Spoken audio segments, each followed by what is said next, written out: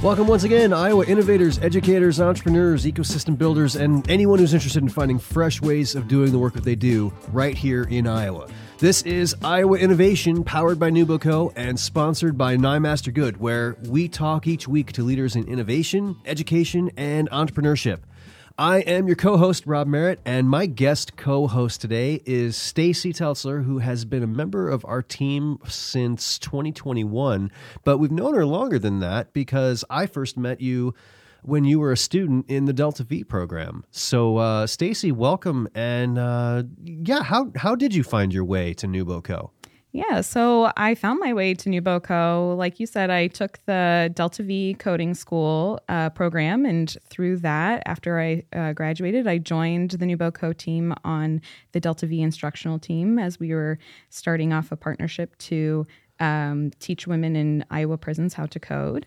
And from there, joined the client services team, in which I work as a software developer for NewBoCo. So it's been a journey through NewBoCo, but I've loved every second of it. And you've been active also in, we're going to be talking today about diversity and inclusion. And we have two guests who are coming in who work quite a bit in that field.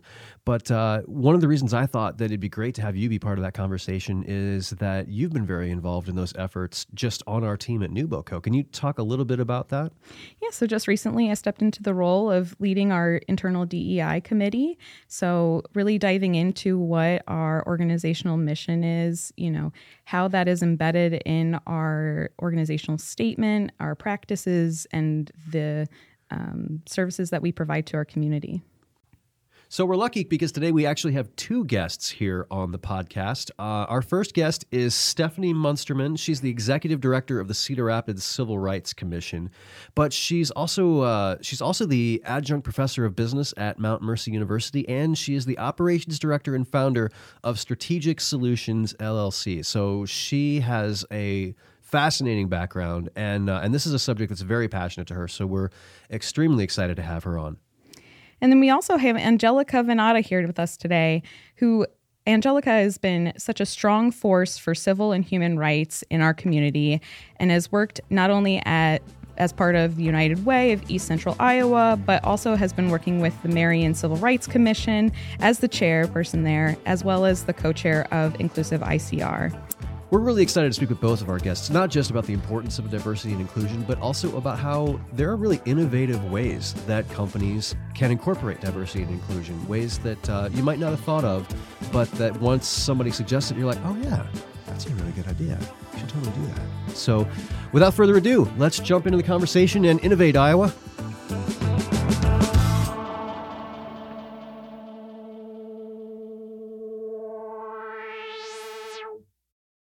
This show is sponsored by Nymaster Good, Iowa's largest law firm with offices in Des Moines, Cedar Rapids, and Ames. Nymaster's cutting-edge, positive legal approach has helped businesses of all sizes succeed for more than 100 years. And they have been helping this podcast succeed for 1.5 seasons. Nymaster Good sponsored us all through season 1. They believe in the stories that we're telling, and they're here with us again for season 2. And we're about to have a conversation about diversity and inclusion in the workplace. And the thing is, if you have questions about the workplace, Nymaster Good has attorneys who specifically specialize in labor and employment for the smallest startup, the largest manufacturer, and really every business in between. Nymaster offers a full range of employment services for prevention, planning, dispute resolution, or any legal employment matter. Nymaster's labor and employment attorneys provide effective, cost-efficient representation. Absolutely. With more than 70 practice areas, Nymaster has attorneys with expertise in all areas of law, including corporate structure, capital raising, intellectual property protection, tax planning, employee benefits, labor and employment law, and government relations and litigation. So visit Nymaster.com, that's NYEmaster.com, to learn more about what Nymaster Good can do for you. So, Angelica, Stefanie, welcome to the studio. Thanks for coming on Iowa Innovation. We're thrilled to have you. Thanks so much for having us. Yeah, I'm so glad to be here. So both of you do a lot of work with the Civil Rights Commission, and I know we're going to be talking about diversity and inclusion efforts in the workplace in a second. But can you talk a little bit just about what you do specifically for the commission? Sure. This is Stefanie. I work with the Cedar Rapids Civil Rights Commission, and I'm the executive director. Prior to being a director, I was an investigator for about 10 years. And so our office is responsible for enforcing civil rights laws, ensuring people are not being discriminated against in employment, housing, education, credit, and public accommodations. And so if somebody files a complaint of discrimination, feeling they're being treated unfairly based upon a different protected class, such as race, gender, sexual orientation, disability, et cetera, we investigate that. And we also do mediations. Another large aspect of our work is the outreach and training side. For example, I'll go out and speak to schools about civil rights. When I speak to littler ones, I talk more about just being kind and welcoming. I've also given ADA, American with Disabilities Act training. So outreach is more of our proactive arm. And of course, the investigation is more of the reactive arm, just as important, because unfortunately, discrimination does occur in our community, not just here in Cedar Rapids. Of course, it's a nationwide and frankly global issue, but the most common areas are employment and housing, and the two most common protected classes are race and disability, with gender kind of going back and forth with disability. So that's the aspect of what our office does. Yeah, and so I actually met Stefanie when I first joined the Marion Civil Rights Commission. So Marion and Cedar Rapids both have two separate run commissions. Marion is all volunteer-run commission, and your appointments are appointed by Mayor Aboasley or the mayor of Marion. And then Cedar Rapids has an executive director and staff. But Stefanie was the senior investigator at the time I joined the Marion Civil Rights Commission and trained me and taught me all the things I know about civil rights. But I've been serving with the Marion Civil Rights Commission for a couple of years now. I served a 3-year term in 2016, took a short break, was working in the Iowa City area, but still very engaged within the Marion community. And when I started with employment back in Cedar Rapids, I thought, it's really something that was personally important to me, and I wanted to be more involved. And it was an opportunity to feel like I was a part of creating that change. I think sometimes we talk about creating change, and there's a point where we can only talk about it so much. And this was an opportunity to really feel like we were creating that welcoming, inclusive space in the city of Marion. So I actually just volunteer on that commission. I am currently serving as the chair of the commission through the remainder of this year. And then my term ends in 2023 or maybe 2024. I'm actually not sure. And then Stefanie and I, of course, also volunteer as co-chairs of Inclusive ICR. And then I work professionally for United Way, doing a lot of their community outreach and engagement. So all three of those things I mentioned, because that's really what my goal is to help build community within the Cedar Rapids metro area, but in particular for people who feel like they're underrepresented or often not heard. There aren't a lot of people who look like me in this community, and certainly not in the town that I grew up in. So I want to make sure that it's a space that other people feel like they're not the only one anymore. And that's really a part of what we do too with Inclusive ICR in trying to make a more inclusive, diverse, and welcoming workforce. Well, speaking of making change happen, one of the reasons we were so excited to get you onto the podcast was I was reading the article in the Gazette just about a week ago that was talking about the diversity index, and which looks like it'll be a fantastic resource for employers. And I just, would you talk a little bit about the index and kind of how it came to be and how employers can use that in order to basically make their own diversity efforts, to basically make them better, to do a better job? Yeah, well, and I think really the purpose of this index is to give employers or businesses who participated in this index some framework and to prioritize their efforts, because there is so much we can do, right? And I think sometimes we are so fearful of getting it wrong, or where do we start? And we're not brave enough just to jump in, right? So this index will at least give some framework for that. But it really came about as a part of the strategic planning that Inclusive ICR did a couple of years ago. And just to kind of give you some context on Inclusive ICR, it's a coalition of about 200 companies in the Cedar Rapids and Iowa City area who all have a focus on diversity, equity, and inclusion. So we get together on a regular basis. We have bi-monthly education programs, and then also helping to build connections and relationships in the community, but creating that space where DEI practitioners or people who work within the DEI space can learn more about best practices from each other, and just kind of talking through what things have worked for them and what hasn't.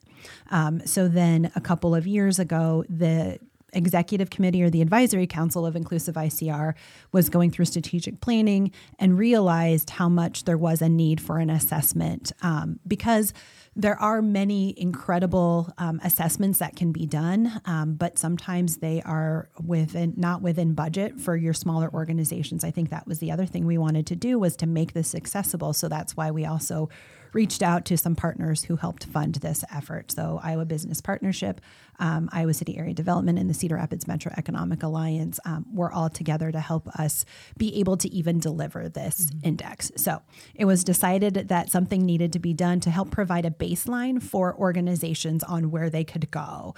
And like I said, also that framework on where you should jump in first, and hopefully not drown while you're at it. So it actually really took, I'd say, a year and a half, maybe even full 2 years to get to implementation. And we worked with Reliant, which is an organization out of Oklahoma, who worked with a similar coalition as Inclusive ICR in offering this sort of index to their business partners. And so it was working with them to also make sure that the questions that were asked were the sorts of things that we wanted to know in Eastern Iowa, because obviously 2 different states, 2 different community areas. So what was important to us. And then, I think as far as some of the other background work we did is we put together a resource guide so that when companies received their personalized reports, it wasn't just here's your information, but we also helped guide them into some other best practices they could follow, because this is something that I think more and more companies are realizing that they need outside support. So whether it's a third party, a consultant, or it's an internal staff person, at least this helps provide some guidance. So that's kind of a little bit of history on the index and how we got to where we're at today. Well, it's definitely been, I think, especially in recent years, companies are really starting to ask hard questions that I think weren't being asked even 5 or 6 years ago. Stacey, in fact, has been working quite a bit within NewBoCo. We've been having our own internal conversations about what we can do, not to improve diversity and inclusion, and more importantly, to just be aware of it. And Stacey can talk in more detail about why that's been important. But it's been very illuminating for me. We did an internal questionnaire only about a month ago, and I'll be totally honest. When we started, I was like, "Look, I'm the straight white guy. Why does anybody care what I think about?" But then as I started to take the questionnaire, okay, I'll do it. And there were some really good probing questions that I was like, I hadn't really thought about this issue or this one, and then I was realizing, hey, if I feel this way, I'm sure a lot of other people feel this way, and there's a really good opportunity to learn. So huge props to Stacey for sending that out, because I will admit that when I started, I was like, I don't really, and Stacey was very good. She was very persistent. She kept sending out reminders like, hey, yes. there's half the team has done this, and there's half the team who have not. I'm not going to name names, but Friday's coming, and Rob, you need to do the questionnaire before you go on vacation. I haven't gotten this from you. So I give Stacey credit for good whip cracking on that, because you made me do it, and I'm really glad that you did, because it was I learned a lot. But if you want to talk some more about kind of what we're trying to do and why it's important. Yeah. So similarly to what you both talked about, trying to gauge our organization, digging in on an internal level of where our organizational attitudes are. Where is each person in their current journey into and their commitment to improving DEI in their role, in their team, as well as in our organization. And so really, like you said, getting at those questions so that, we can then influence our organizational DEI statement and what our vision is and what our mission is, and also where our gaps are, where are things that we really need to dig into. What are we not emphasizing that needs to be emphasized? And I think, Rob brought up, his feelings towards the questions as he read them, but, and so it's important of like, how do we gauge those attitudes? Like not necessarily wanting people's people in our organizations like advice of what should we do for this, but what do you feel like, from your perspective, where is your kind of head at of action steps that we need to take? But then it's always a question of how do we craft those questions in a way that really gets at that without necessarily making people feel like we're asking them to speak for another community. Sure. Well, and I just wanted to say too, when you were mentioning, being the white male in the space, honestly, this work won't be able to move forward if it isn't for your voice and for the white male to feel like they are truly a part of this conversation. And I think that is probably a little bit of a shift in some of the thinking. Obviously it is very important to have the experience and perspectives of, person of color or someone experiencing a disability. However, we are not going to be able to make the traction that we need without white men. Well, kind of along that same line, what are some of the biggest obstacles that you've seen as you've worked on these efforts and tried to get companies to proactively? I mean, any company, if you ask them, will be like, "Well, no, we believe in equality, and we the best person for the job." But when you actually tell them, look, that's not enough. It's not enough to just say, "Oh no, we'll look at anybody." It's like you have to proactively make efforts to increase diversity and inclusion and to make sure people feel welcomed and included. What are some of the biggest obstacles that you find when you talk to employers about how these efforts need to happen and more needs to be done? I would say two of the biggest things are, it's hard to narrow it down to just a couple. Intentionality. Yep, that's what I was going to say. And consistency over time. So I will say a little bit back history. Working with the Civil Rights Commission, it's been an interesting shift. And I can clearly label it down to May 25th, 2020, when George Floyd was murdered, which is actually also my birthday. And so it's very easy to remember. Yes. But it's a good reminder because that is when people were coming to us, the Civil Rights Commission. I will be frank, oftentimes we had to chase organizations saying, you need to have civil rights policies. You need to have intentionality and consistency in your diversity, equity, inclusion efforts. And it was a lot of stepping back, saying, I don't want to do that. We don't want to offend somebody, But now they're coming to us, say, hey, what do we do? What do we do? I'll be frank again. We saw a huge spike during 2020. It's dropping off because. I'm sorry, you saw a huge spike in interest? In interest of people reaching out to us for trainings, for what do I do? I'm a white person. How do I best support my Black friends? I'm a person of I have a family member with a disability. How I best support him or her or them. And so, but I have seen a decline in the number of responses. But I'm still looking at our outreach numbers. It's higher than it was pre-2020. Which is exciting, but it's also a little overwhelming because we're a small staff. But I would say coming back to the intentionality of understanding the purpose of it. I hear this a lot in my work, and I am passionate about DEI. I am passionate about civil rights. I am passionate about equity. I'm like, that is wonderful. Passion is nothing unless there's action. Mm-hmm. And I kind of joke, I'm from Missouri, which is a show me state. And so I'm like, show me.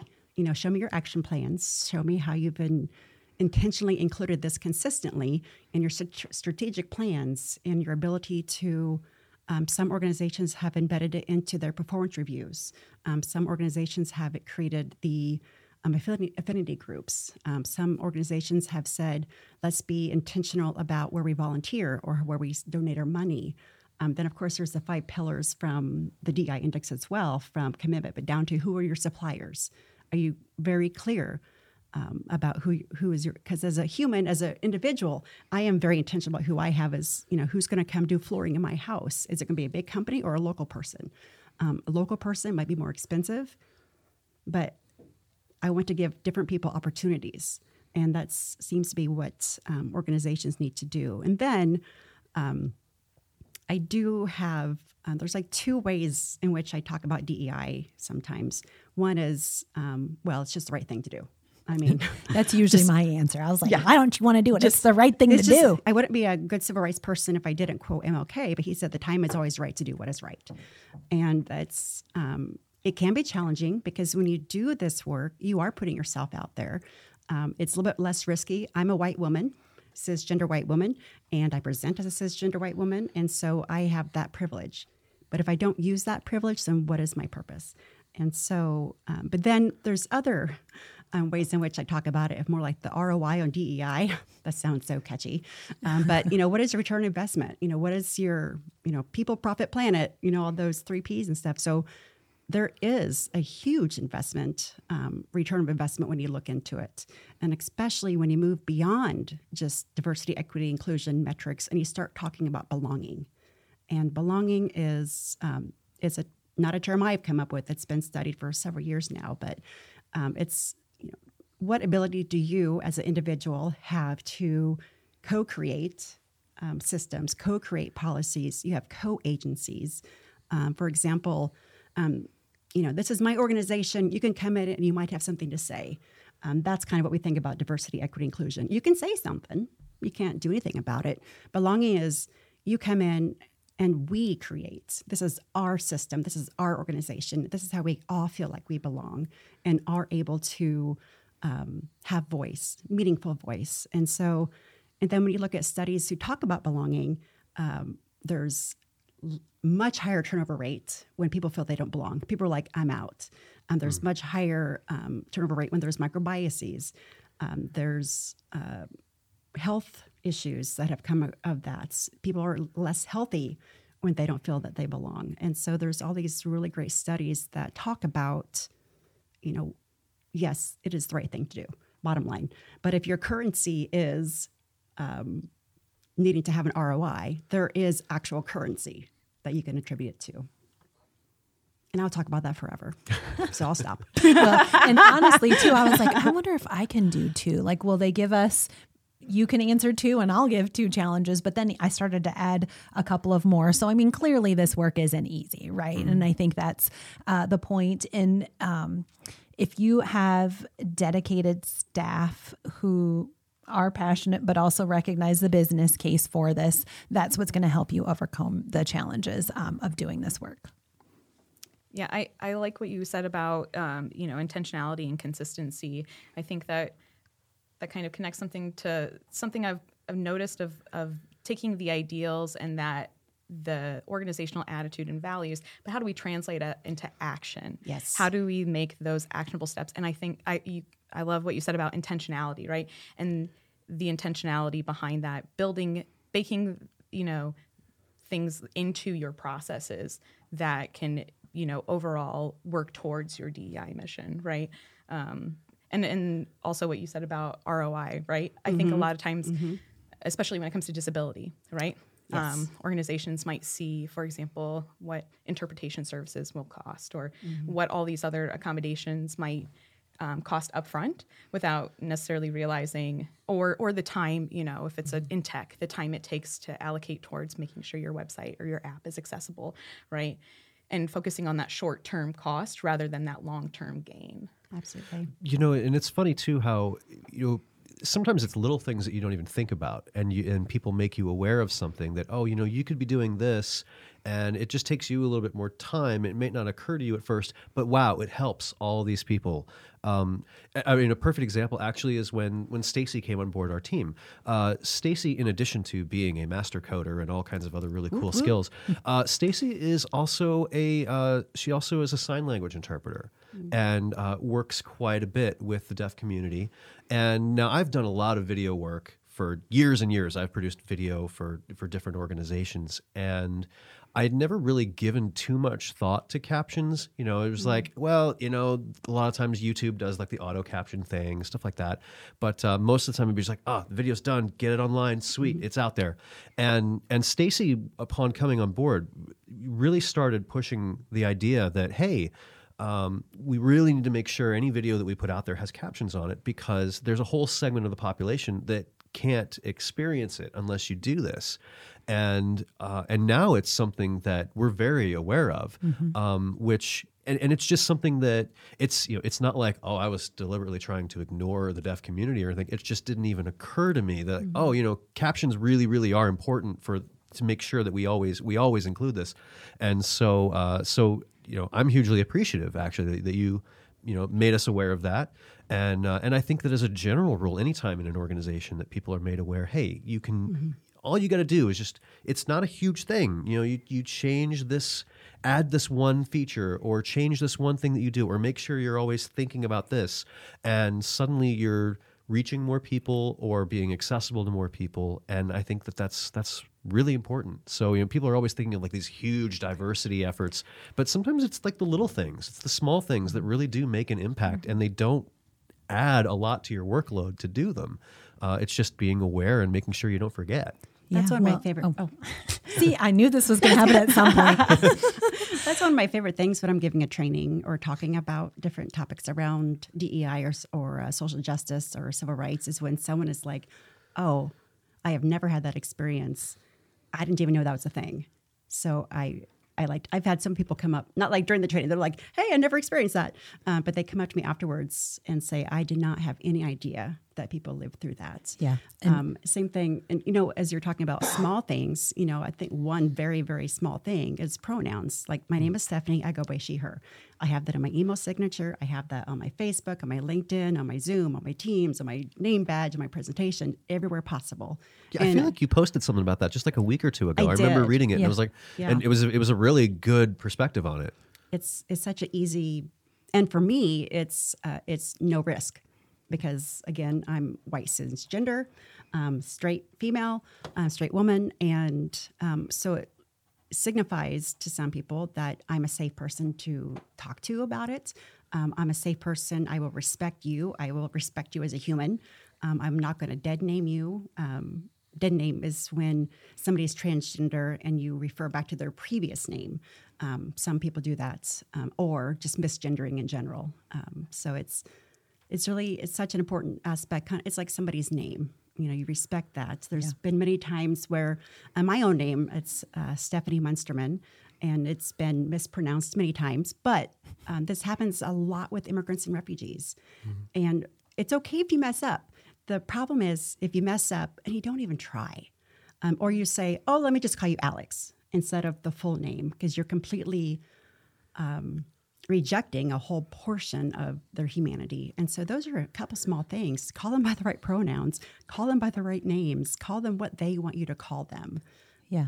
Those are free. Well, and I have a couple of examples. And funny enough, I was literally going to say about the same thing about, having those diverse perspectives that are brought in to an organization. And I just wanted to share too, I think what's incredible is when you had new staff coming on board, they felt brave enough to even bring it up, right? So there's been a space that's been created that allows new staff person to be like, hey, you know what? I actually work with the deaf community and sign language, and I think it would be really important to add closed captioning or captioning. It may not be the case with other organizations. So kudos to your organization for creating that safe and brave space for new staff to be able to say something. And kudos for being willing to make those statements. And I often say that, diversity invites diversity, inclusion invites inclusion.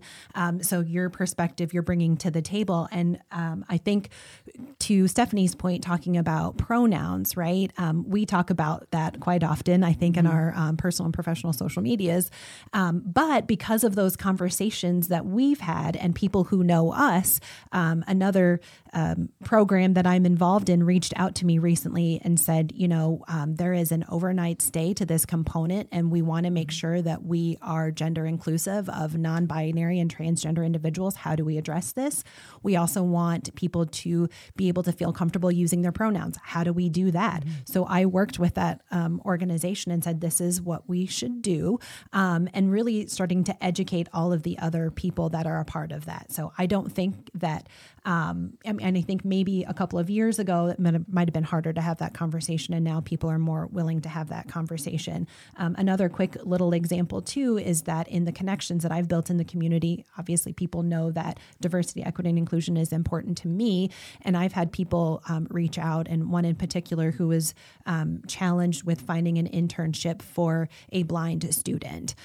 And so because they know I work for a nonprofit organization and they know that I have created an inclusive and welcoming space, they reached out to me and said, hey, I don't even know if there is an opportunity for this student to come and work with your organization. Is there a project that's in alignment with what they want to do? And ultimately they want to be a teacher for the blind community. So we had that individual come in and do an assessment, an accessibility assessment of our space. We would not probably have even gone that way had we not been contacted about that student needing an internship. We wouldn't have been contacted about that student needing an internship if I wasn't so vocal in, creating those spaces. So just a couple of stories that I think align with that messaging that you guys shared. So, one of the things we really focus on this podcast is innovation. Obviously, Iowa innovation. Crazy that's a topic we talk about. And this is such a broad topic. Diversity and inclusion is a huge thing for, there's so many ways you can come at it. But are there any particularly innovative approaches that you've seen any companies taking recently as far as creating a more inclusive environment? I mean, is there anything that stands out in your mind of, I remember I saw this one thing that was really clever and really innovative? Does anything like that pop into your mind? Well, there's a couple. One is, I mentioned this earlier, but having a statement around we think DEI is important, that's good. I mean, that's a start. But how are you embedding that into your processes? I mentioned earlier, some people are putting that into like the performance reviews. What are you doing as an individual, as a leader, to ensure that your team feels they are included, that they belong, that your team is diverse? And a question I often get is, I'm trying to recruit people of color. How do I get people of color in my organization? Fair question. I understand it. But that becomes challenging because we also don't want to do tokenization of, okay, we need to fill this cube into this little square hole. So it comes back down to relationships and connections. What are you doing to develop those relationships? Going out in the community. Another thing I've also seen is just bearing it all out. This is my data. This is where we're low. This is where we're high. Just the whole idea of transparency, that takes a lot of courage, because you're really just putting yourself out there. Like Angelica said, this work is hard. And then to put it like a bullseye in your back and saying, okay, we're good, this, and this. Boy, we are really bad at this. But that just shows the rest of the community that this is a priority for this organization. And then also these are the specific action steps that they're taking to ensure that they're bolstering up those areas. So the transparency, embedding it into their actual policies and procedures, and truly building those relationships with people who may look or act or believe differently. And we also need to remember that, diversity, a lot of times people think of diversity as, color or gender. The largest growing group of diverse, of a marginalized population is individuals with disabilities. And as you know, they can be physical. You can see them. There's a lot of invisible disabilities. And we need to be aware of that as a society, because at any second, anybody can be someone who experiences disability. And it's ensuring, are our policies in any way, shape, or form, are they impacting people disproportionately or negatively? it might look neutral in his face, it might look fair in his face, but like, a sick policy, for example, I understand people get sick, people have abused them, but being clear on your willingness to accommodate. Somebody might need to take more breaks because of medicine that they're taking, or they might need a break because they have high anxiety and they need to take a step back. And so I've seen companies do those kind of things where most reasonable accommodations do not cost anything. Most of them really don't. And if you have any questions about that, feel free to give me a call. But I think it's just being clear on you're there to support your people, and the transparency and the abetting. Yeah, I think those are all great. I'm trying to think of a couple of other things, because again, I think a lot of it is kind of some of the small things, right? Yes. Things like, allowing your staff to add their pronouns in their signature line. Also, I've seen because the HR process, like the recruitment process, I think is a lot of the focus of these DEI efforts, but things like sharing your interview questions before the interview, because some people have high anxiety about interview, and this will help them put their best foot forward. And people who maybe just aren't as, prepared prior to an interview, they can be more prepared. Things like redacting names from applications, so that names that sound not, white cisgender types of names, you're not automatically excluding them, or, there is that bias that occurs, right? And you're not afraid to pick up the phone or send them an email. Those are a couple of the small things that I think of. A few other things that is in alignment with what Stefanie said, obviously incorporating it into your strategic plan and into your mission, but making sure that it's a part of your daily work, right? One thing that we try to do, or I try to do in any group setting that I'm in, is to start meetings with a mission moment. And sometimes it's a matter of someone sharing a DEI related topic.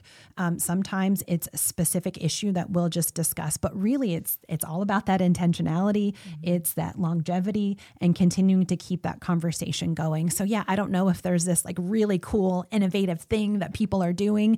The fact that they're doing it alone is the win. And I think that's a really, really good point, that you just saying, people focus so much on hiring when you talk about diversity and inclusion, but there are a lot of things that the existing workforce can do to be more inclusive, to be more aware. So to end this, awesome conversation on a high note, I'd love to hear, in the work that you've been doing with inclusive ICR and everything, what are some what kind of stands out in your mind as a successful initiative locally, or a success or successful outcomes that you have seen in our community? Is there any specific instance that stands out to you? In the community in general? Shoot, I was going to say specific about inclusive ICR, and I'm still going to go that way. Yeah. Because, we talked a lot about the index and the assessment itself, but we haven't had a chance to talk about the resource guide that was created. And honestly, it was such a great team effort by other members of the Advisory Council of Inclusive ICR. So these are people who work within the companies that we're talking about, right? And I don't believe any of them have that specific diversity, equity, and inclusion manager title, and that's not their whole role. So there were several of us who took one of each of the 5 pillars and, wrote out a sort of a loose best practice guide. I mean, it's really to inform the organization what this pillar is about. And here are some additional resources that you can look into. And I mean, that was probably a 6-month process for us to be able to put that together.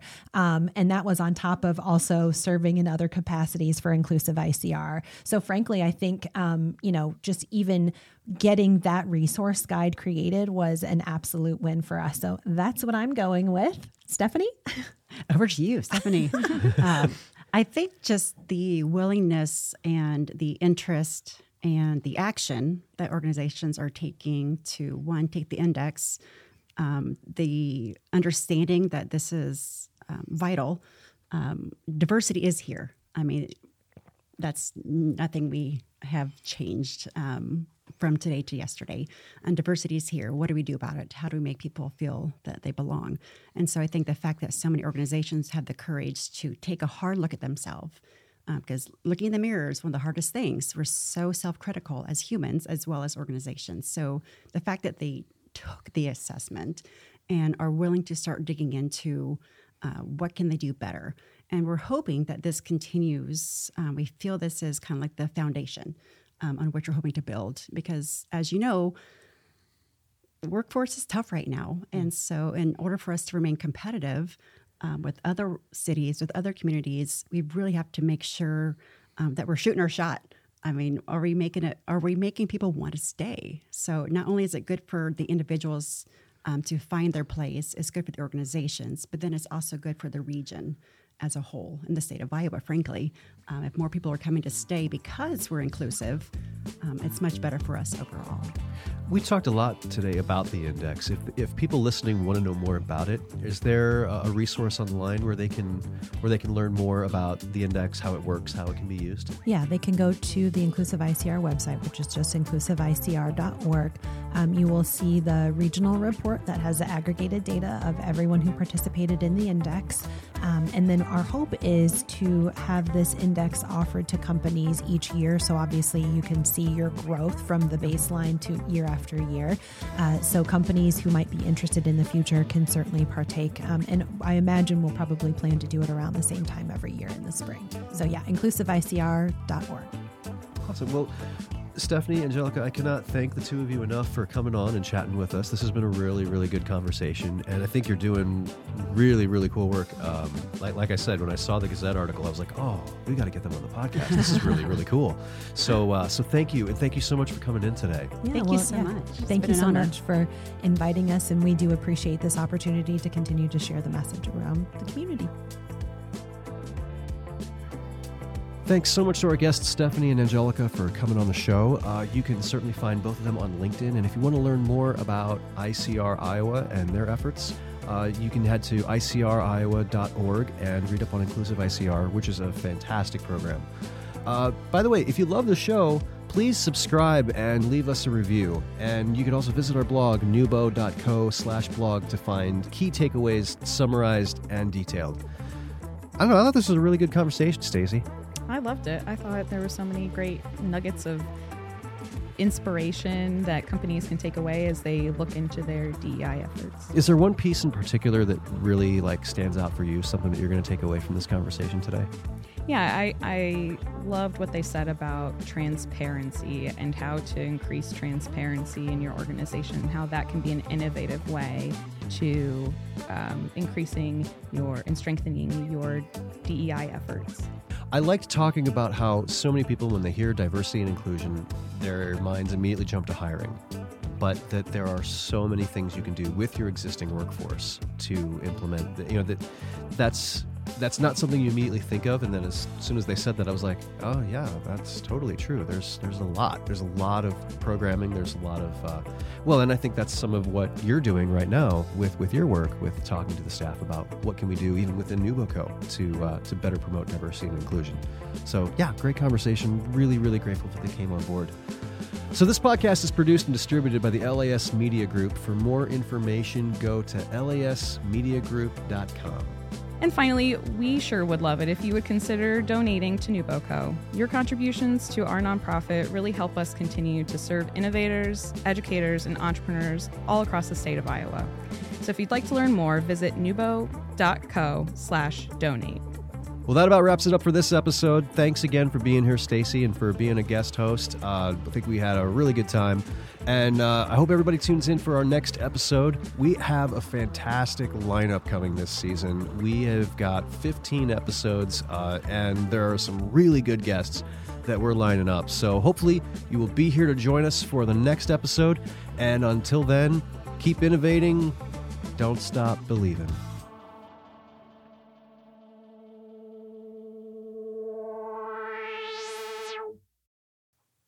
That's right. I quoted Journey. Don't stop believing. Hold on to innovation. This is why I'm not a songwriter. Diversity, inclusion. Explosion.